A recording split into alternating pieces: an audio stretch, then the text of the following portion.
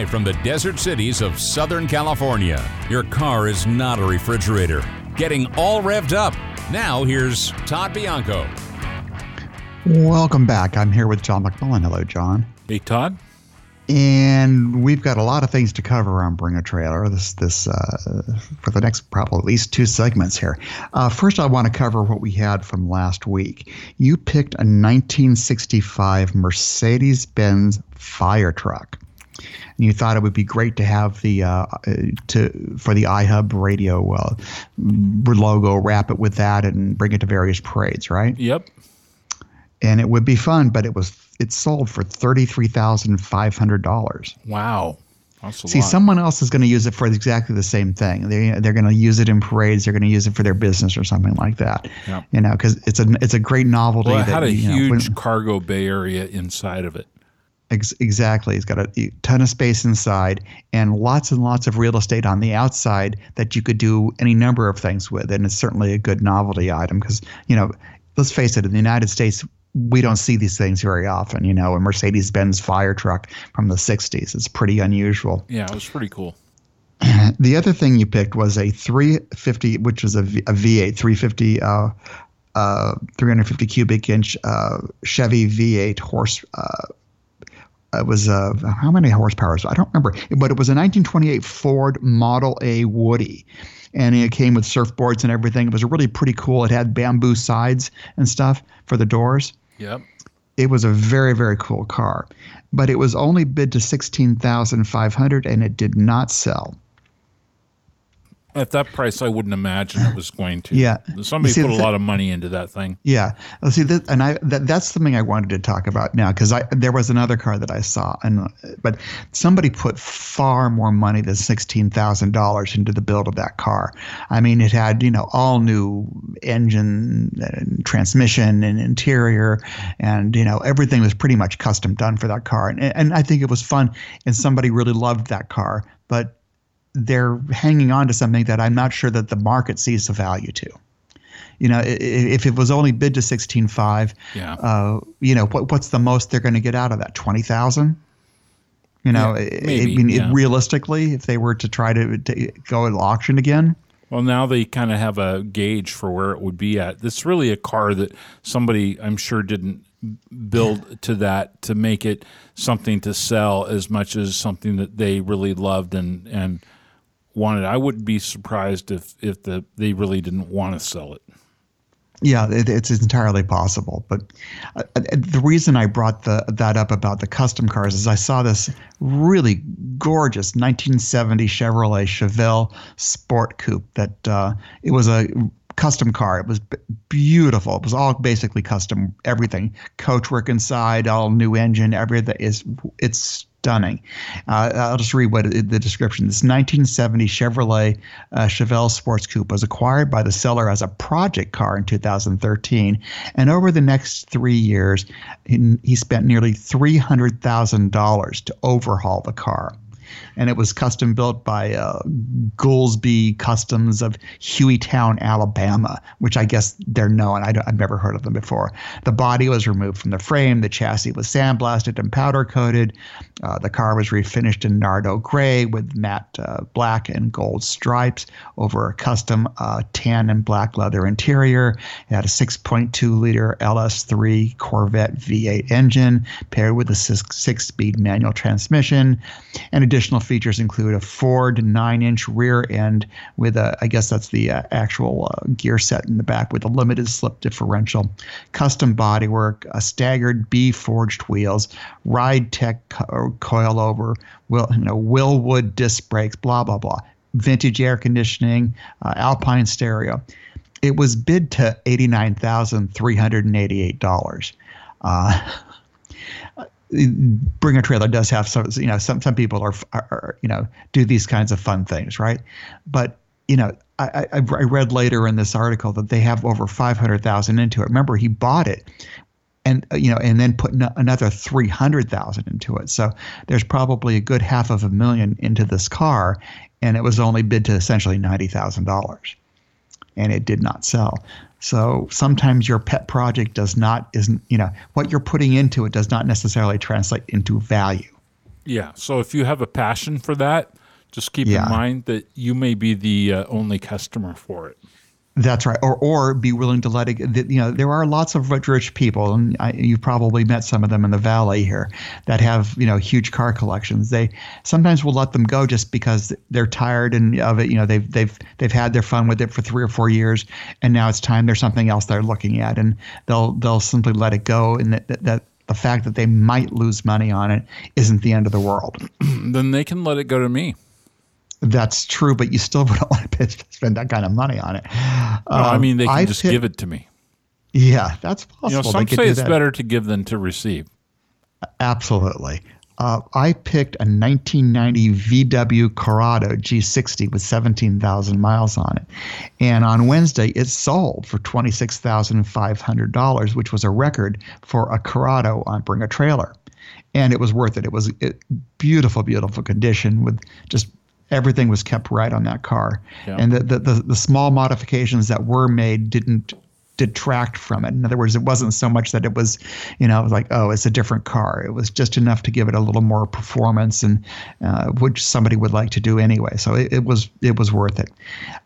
Then I also chose a 1999 Isuzu Via-Cross, which is a very odd looking but kind of cool looking SUV from the 90s. And it sold for $14,750, which was also about as high as they got for the last Via-Cross that went on the on Bring a Trailer. So those are, people still like them. They got a lot of very good positive comments. And the one other thing I think we talked about, that there was a Corvette dune buggy, because the week before that you'd chosen a dune buggy, I think, for a 1956 Volkswagen or something that was made into a dune buggy. Somebody made a Corvette, a 1999 Corvette, into a dune buggy, and it sold for $24,000 on Bring a Trailer, which I thought was an interesting car, because it was, I've never seen another Corvette dune buggy. Give it props for that. So there's a lot of interesting things. Now, this week you have some very interesting picks, John, and one of them I don't think I've ever seen before. Let's start with the 1939 Buick Roadmaster Phaeton Convertible 81C. That's quite the car. Yeah, wasn't it? I would never have a Buick for any reason. But I saw this and I was like, okay, that is cool. It is definitely cool. Let me read what they say here. It says, this 1939 Buick Roadmaster Phaeton Model 81C was sold new in San Jose, California, and was acquired by the seller in 2015, reportedly from the family of its second owner of 65 years. Power is provided by a 320 cubic inch straight 8 mated to a 3-speed manual transmission, and features include dual inset spare wheel covers, a Sonomatic AM radio, Sonomatic, reverse hinged rear door, so it's a 4-door convertible. With basically, it's not suicide doors, rear hinged, So it would have suicide doors. And a refurbishment in the yellow over maroon upholstery is said to have been carried out under previous ownership. The car has won several awards at local shows. With the seller, the Roadmaster is offered with a Buick owner's service policy dated April 1939. Mm-hmm. Wow. Period literature and paperwork, historic registration cards, and a clean California title in the name of the seller's company. And it's in, where is it?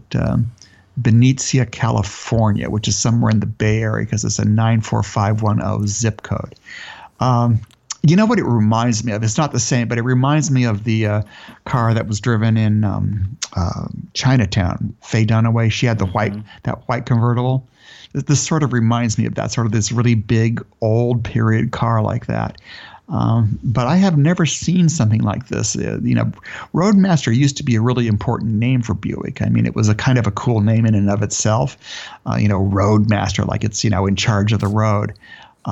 This is interesting, though. I mean, it's only up to, let's see, we have 3 days left as of today, and the bid is at $25,000. It doesn't say, obviously, it's not a no,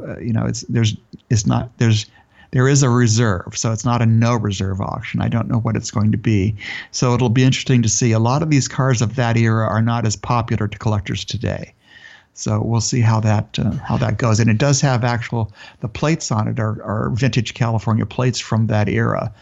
Quite something to behold. Very cool. Now, a second car that you'd picked was quite a different thing, but it was another a General Motors car, a 1958 Pontiac Chieftain convertible. Wow. Now this thing is, what is it? What's the color? It says it's red refinished in red and white. So it's a two-tone, right? Mm-hmm.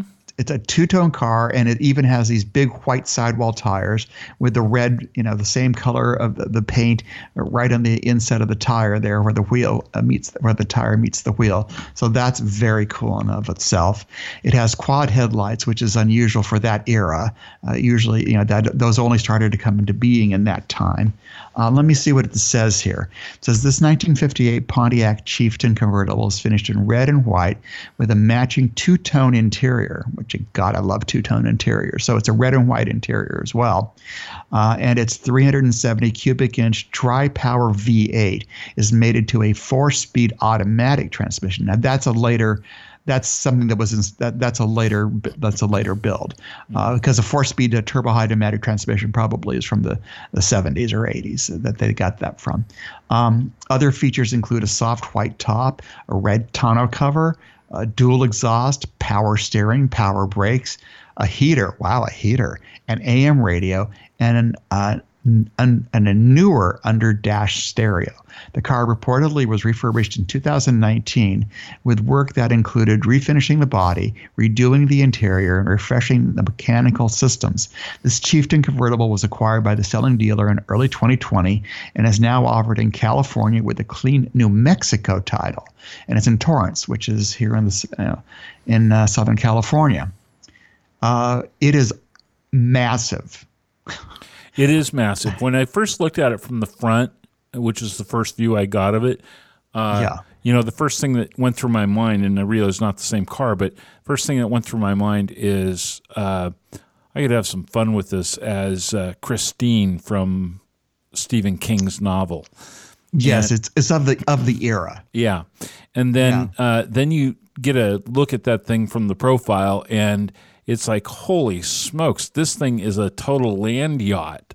But the fact that, huge. You could be strolling around town in style in that thing here. I'll tell you, you really can. Well, you've got another pick coming from Bring a Trailer, and I've got a couple of picks myself that we can go over too. So when we get back, we'll more Bring a Trailer. This is Todd Bianco with John McMullen. You're listening to All Revved Up on iHeart Radio.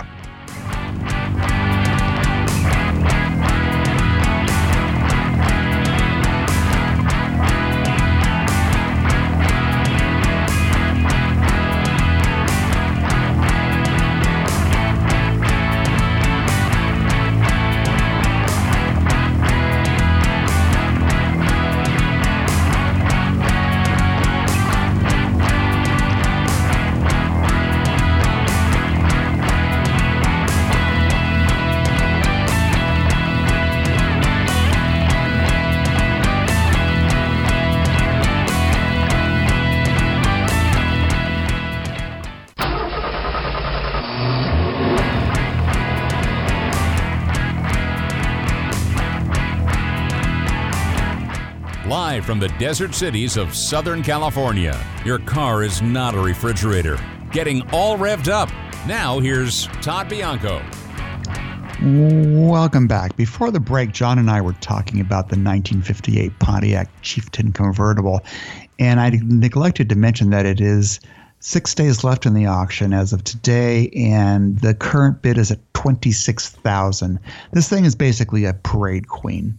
John, I don't, this is what it's meant for, to be stuck in a parade somewhere, Independence Day. I can see the 4th of July celebration and,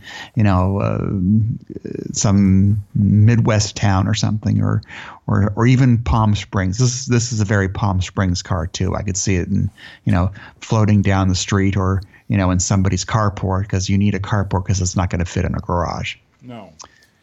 I don't imagine it would. I can't imagine you fitting anything. And I want to say before you go on to the third one, normally we only do 2 picks, but I almost took this one off the list because, again, as I said the other day, I've had a lot of picks that have been all red, and I don't particularly like red in a car. But as you know, looking around this building, one of the colors in the company's logo has been this very bright kind of lime green, neon green color. And then this thing caught my eye right after I saw that one, and I was like, oh, I have to have that. And then I looked on the inside, and I was like, well, speedometer goes to 100. It's kind of a cool sports car, and I remember friends who had these back in the day. I do, too. This is a 1972 Datsun 240Z. Now, it is finished. This is not the factory color. I'm pretty sure it was a repaint in very, very lime green. Beautiful job. I mean, the paint looks absolutely gorgeous in the pictures. Yeah. Let's see. It says this 1972 Datsun 240Z reportedly was acquired from its original owner by the seller in 2019. So the original owner held on to it for a very long time. The car has been probably was near death and couldn't drive the car anymore. It was a stick shift. The car has been refurbished in lime green over a black vinyl interior, and its number matching 2.4 liter inline 6 is paired with a 4-speed manual transmission. Additional equipment include dual SU carburetors, Datsun hubcaps, a Clarion cassette stereo, which looks period. I mean, it looks like one that was of that time. Whether it was the original one or not, hard to know. But and it has an aftermarket steering wheel. Service performed within the past 2 years is said to have included a tune-up, an alignment, and replacement of tires. This S30 is now offered with the removed factory steering wheel, an owner's manual, and a clean California title in the seller's name, and it's in Rancho Palos Verdes, California. I'd almost forgotten about the brand Datsun because that became, of course, Nissan, right? Right. Nissan was always the name of the company, but for some reason they decided that to enter certain markets, they still use Datsun in other markets, it hasn't disappeared. I mean, I think they use it in India and some other places, but for some reason they decided that it was important to rebrand themselves as Nissan because it sounded like they weren't proud of their Japanese sounding name. Right. So they rebranded it. I remember when they did it because at the time where I was working, we had to tell all the states where they'd never filed a tax return that they needed to file a tax return under this new name because, they really had been doing business. They had been saying for years and years and years, like decades, that they were not doing business in probably half of the states because all they did was sell a car to a dealer. They didn't. Corporate didn't, actually have any activities in that state. Of course, that's not true, and so we did a lot of mea culpas. But I also remember us having to tell them that basically they never made any money in the United States in all those years. Yeah. Neither has Toyota. Just FYI. Really? They all say they don't make money here. So money goes back to Japan. In Japan, it's a cultural thing. In Japan, you actually proudly say how much you paid in tax and how much you contributed to the welfare of the Japanese people. It's a big thing of pride in Japan to say how much you've contributed to the society. Oh. I mean, Lord knows we don't have that here. It would be nice to have a little bit of that here. It's sort of the same way in Germany. Is there anything that, let's see, what do Germany and Japan have in common? What would it be? Let me think. Hard to know. What happened in World War II? Right. So yeah, in Germany, they have representation on the board of from all the labor unions of the car companies, and they also in their annual reports brag about how much they've given to the local economies, how much they've funded the local schools, the internships that they've given. It's also a very big thing of pride to say what they've done to help the people where they live and work. Such a strange concept that we don't see here in the United States. Yeah, wonder why that is. Yeah, I don't know why. I can't imagine. But yeah. So this is a lime green 1972 Datsun 240Z. By the way, you would probably not fit it in. I could barely fit in it. Yeah. So I could it's barely fit in inside. one when I was a kid. So Yeah, I can't fit it in now at all. But so this is Todd Bianco with John McMullen. You're listening to All Revved Up. More Bring a Trailer when we come back.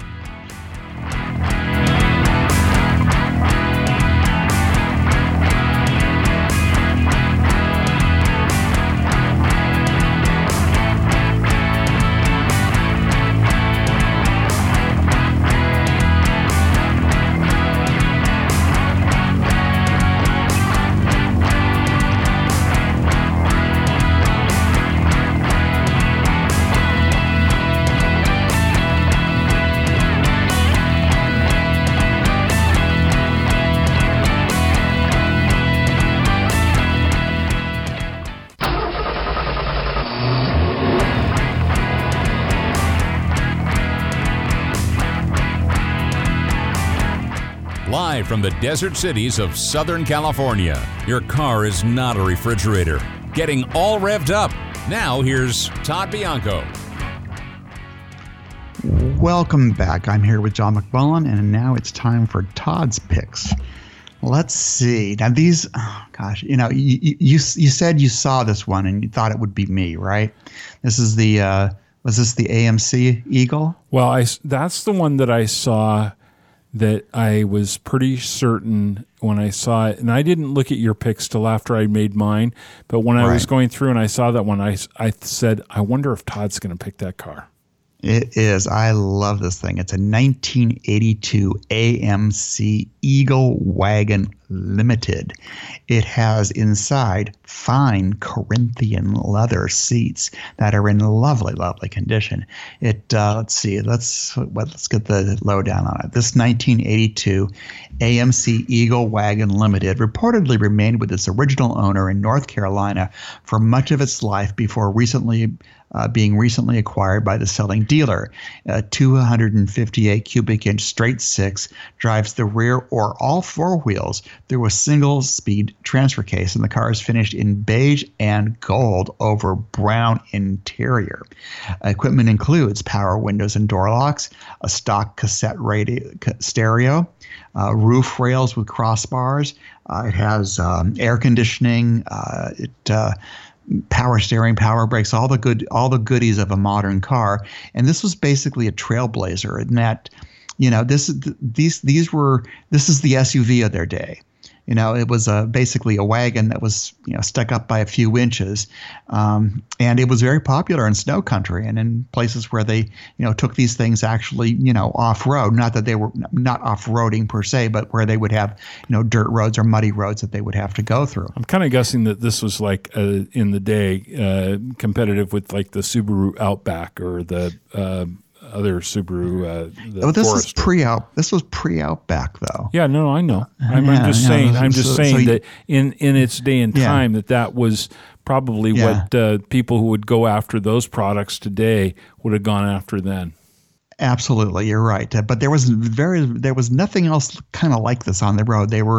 This is American Motors made these kinds of, these unicorn type of cars that nobody else is making something like it. Now, I've got to love the names. The body is finished in Jamaican beige with topaz gold fender flares and rocker panels, as well as color matching pinstripes along the sides and around the windows. Brightwork, love that. Brightwork includes a roof rack, rear view mirrors, door handles, window trim, hatchback hinges, and bumpers with black overriders, which is basically those little, strips of black rubber so that when you backed up and you hit something, you just basically hit the rubber. I always thought that was a good idea. Why we don't have that today, I guess it's because it's doesn't look good, but the bumpers today take a lot to fix. They're not cheap to fix when they get scratched or bent. I don't know if I ever told you, but my Uncle Wally on my mom's side of the family, he owned the AMC dealership in Everett, Washington. And I don't know. I've told you this before. They were not, to me, the prettiest of cars, but they certainly looked like very durable cars. Yeah, you're right. I wouldn't call it pretty. I call it unique. I mean, if you were to see one of these at the gas station today, you would look, wouldn't you? Of course. That's something you just don't see around anymore. And this one is in amazing shape. It has 101,000 miles on it, and that's the original paint on it, and it's the original bumpers and stuff. So it's in pretty amazing condition. Somebody took pretty good, yeah. Yeah, very good care of this car, and the seats look like Barca loungers. It looks just like you would hear Ricardo Montalban saying fine Corinthian leather. It had an AM/FM stereo with cassette. I mean, these are the tilt steering wheel. I mean, all these things. These were all luxury features at the time. These were very very and I love how the interior is also color keyed. It's basically orange with fake wood veneer plastic. You just don't see orange interiors anymore, right? Including a partial. There might be a reason for that, Todd. You think? I do. You think? Yeah. Maybe, just maybe. Oh my! But this, let's see. It has 4 days left, and it's already bid up to $6,300. But it's a no reserve auction, so it could go. I don't know what it's going to go for, but I'm a little jealous. Whoever's going to get it, because I would love to have this in my garage. I have no room for it. And I don't have the money for it. But what the heck? I'd still like it. Okay, and my other pick is a 1969 Cougar Eliminator with an R code. R code is basically it's a special engine designation. Now this thing is a very rare model, and I like looking at the Marty reports, which are always fun. And Marty reports are reports that are done by this guy named Marty, and he basically tells you exactly when your car was built, what the model, what the options were on it at the time, what it was, the color it came in originally, all those kinds of things. It's a pretty detailed thing. And what it says is, this 1969 Cougar was built in Dearborn. It was a hard top. It has the 428 cubic inch Ramjet V8 engine, which is something that was in a Cobra. It has bright blue metallic paint with blue vinyl high back bucket seats. It was scheduled for build on May 12, 1969. Let's see. It came from the Atlanta ordering district, so somebody actually ordered this. And it had the Cruise-O-Matic transmission. And here are all the options. It says the Eliminator package, the C8 Cruise-O-Matic transmission, traction lock differential.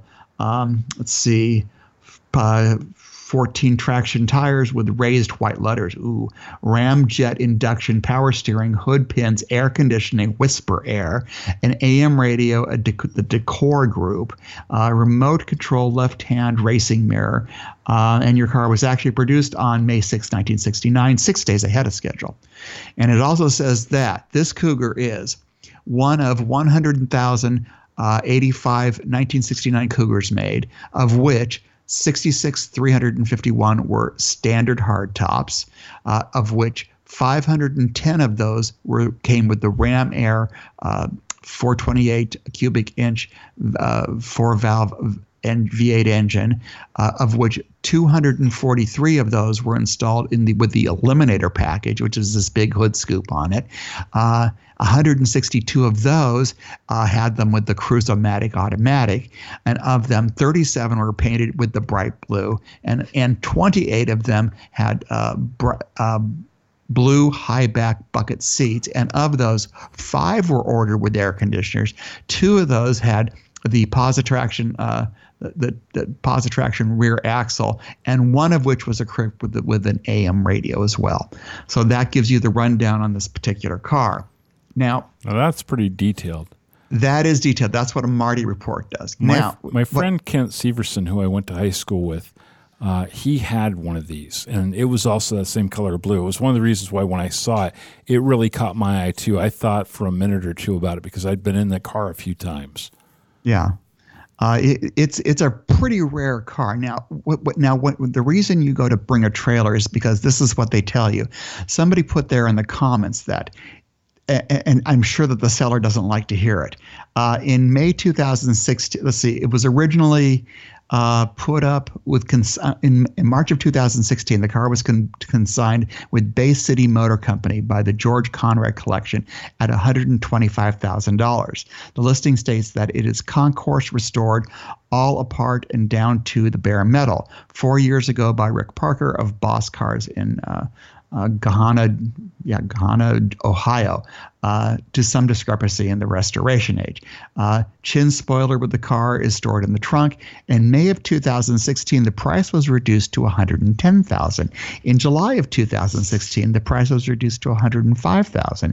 In September of 2016, it was pulled from the from listing that it didn't sell. Then in 2018, in November, it popped up by Sunnyside Classics for $130,000. Then it was consigned, didn't sell apparently. In February of 2009, it was consigned to the Mecum Indy auction, and it was sold for $70,000, not $130,000. In July of 2019, it was listed by RK Motors and on eBay for $120,000. In April 2020, the price was reduced to $109,900. In April 2020, it was reduced again to $87,000, $89,000. In May of 2020, they put a listing, said accepting offers, and then in May 2020 it was then listed on Bring a Trailer. So that will tell you somebody actually put that in the comments, and they put even more in there. That this is what they put in the comments, so that anybody who's bidding on this will know that the last time it sold for $70,000. Actually sold. People have been asking a lot more money for it, but it never got it. So reading the comments on Bring a Trailer are very, very enlightening sometimes. People know these cars inside and out, whatever their particular specialty is when they start commenting on these things.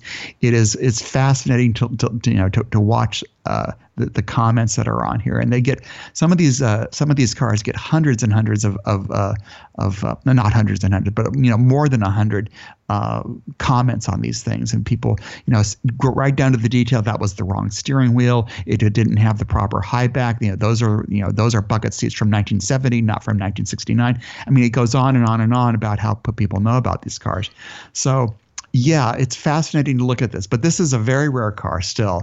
It is absolutely lovely. I know I've said it before, but I used to own a 1969 Mercury Cougar XR7 convertible. It was an Indian Fire metallic red over a white interior, and it had a 390 cubic inch V8, 4-barrel carb, and a Hurst 4-speed on the floor with a cue ball as the top of the shifter, and that was a hot car. I mean, that car could go fast in a straight line. Do not try to turn in that car, when you're going fast. But it could go fast in a straight line. I mean, it would flex like, a chinchilla with the, freezing water thrown on it. It would just start shivering, the poor thing. I mean, but it would do really, really good in a straight line, and it could climb a mountain in second gear all day long. So it was a great car, and I did enjoy it. I, of course, eventually sold it, but it was a lot of fun to have. Again, sort of a parade queen. It was Indian Fire metallic red was sort of a rusty red color, and the white interior was quite spectacular. I had it redone so it was all looked right. It was originally in leather, and I had it redone more in a vinyl so that it was easier to clean. But it was a spectacular car, and I do miss it. I'll be interested to see. This has 4 more days left in this auction, and the current bid is $20,500. And since we know the entire history of bidding on this car, we'll see if it gets anywhere near, because obviously it still has to meet its minimum price. But here it is. We'll see. Next week we'll go over how much it actually sold for. Lovely, lovely Cougar. This is Todd Bianco with John McMullen. You're listening to All Revved Up on iHub Radio, and we'll be right back.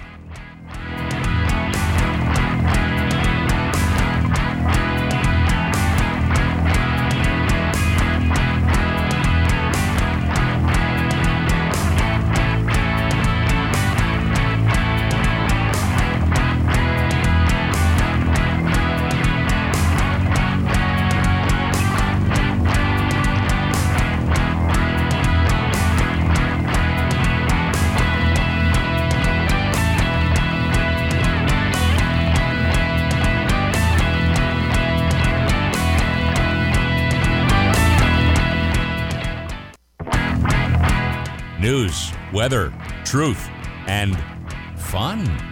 We're iHub Radio, homegrown in the Coachella Valley. For the love of cars, this is All Revved Up. Here's Todd. Welcome back. I'm here with John McMullen, and I can't found an believe article. how fast this show has gone by today. It did. It went by very quickly, and I'm hearing a reverb again on me. But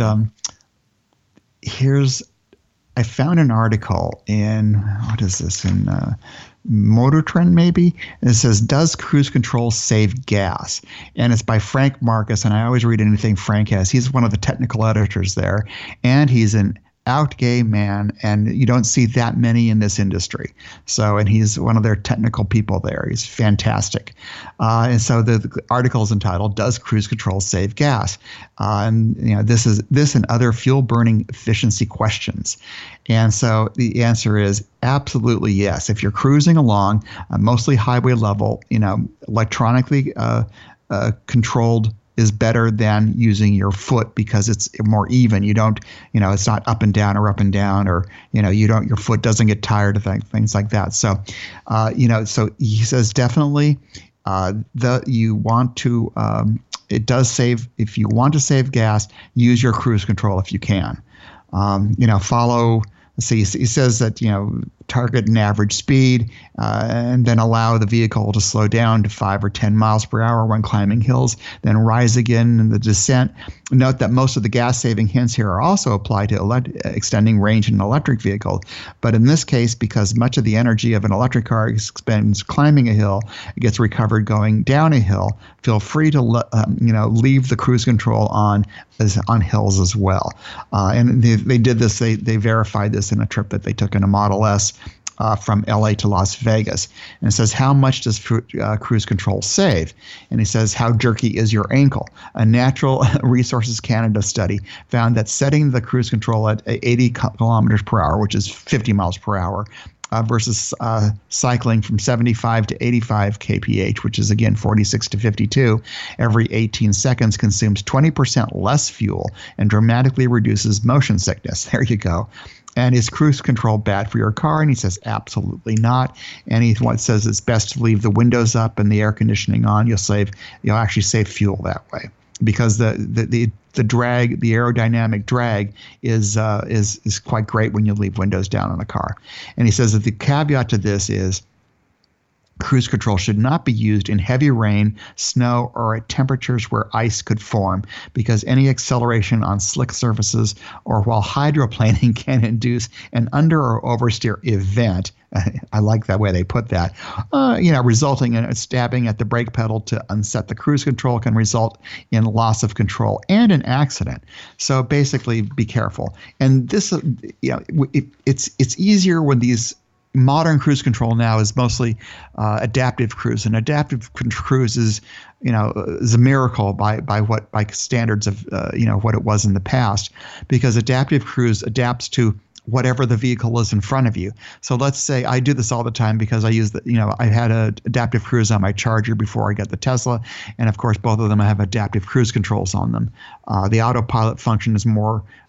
It drives itself essentially on the Tesla, but still adaptive cruises. I set the car usually on 80 miles per hour, and oftentimes the car in front of me is going slower than 80. Sometimes they speed up, sometimes they slow down, but this way I don't have to deal with trying to reset the cruise control every time or just not use it at all. This way it just automatically follows within 2 or 3 links whatever I set it, and it is really takes the load off on highway driving. So it's definitely something. Any car these days, I mean, you can get them on Honda Civics and Nissan has it on a lot of their cars. Toyota has it on a lot of their lower level Corollas and stuff.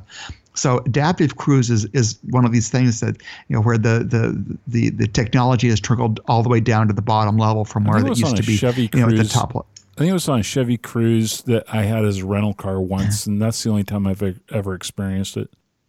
It's kind of good. I mean, did you like it? Yeah, it was okay.